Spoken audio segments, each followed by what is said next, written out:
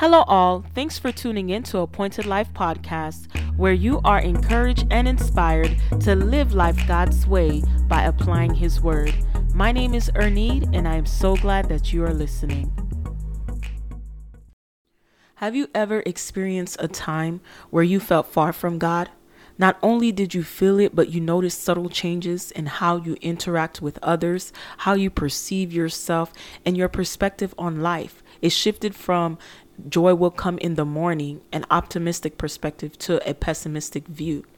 This could be a sign that your devotion has become interrupted. Oftentimes, when you realize something is a little off, that is the time that you feel so far removed from God. Your devotion to God is not the same. Jesus Christ is no longer central to all the things that you do. Instead, Jesus becomes the last person included in your plans. Before this interruption, devoting an hour to God was exciting, because at the forefront of your mind, you understood that better is one day in His presence than 1,000 elsewhere. In His presence, there you had fullness of joy, that no matter what life threw at you, you were sustained by His grace to continue on. Maybe one day you decided to cancel your meeting with God because you had a deadline to meet. The stress of this deadline caused you to miss more meetings with God, and before you knew it, the longing that only God could feel became exposed. So then you begin to try to satisfy this longing with everything else but God, not putting two and two together to know that you need to get back in the presence of God. Then when you finally realize that it is the lack of the presence of God that is causing you to feel so far from Him, you become filled with the spirit of guilt and shame. Though you want to run back to the Father and know this is the best thing to do in this situation, you are met with a resistance.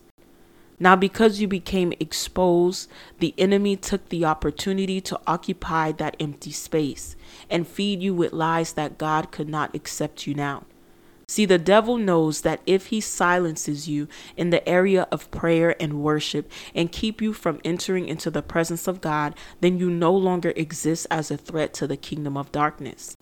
When you are removed from your heavenly place with Christ Jesus, you become removed from a place of power and authority. But today I've come to encourage you to open up your mouth and begin to pray. Acknowledge God for who He is. The Bible tells us in Romans 8:38 that nothing can separate us from the love of God. Begin to ask Him to forgive you for all the canceled meetings with Him. Confess your sins before the Lord. Then let the enemy know that he no longer has a foothold in your life. He has to leave. And whatever door he came through, seal it with prayer, seal it with God. From there, make a plan to remain consistent in your devotion unto God. Listen, do not be fooled into thinking that you can go a day without prayer, that you can go a day without reading your word and acknowledging God. See, these are the ways that your relationship with God grows stronger. So be consistent, continue to pray, continue to seek His face, and remain in His presence. Thanks for tuning in to Appointed Life Podcast, and I pray that you have a blessed day.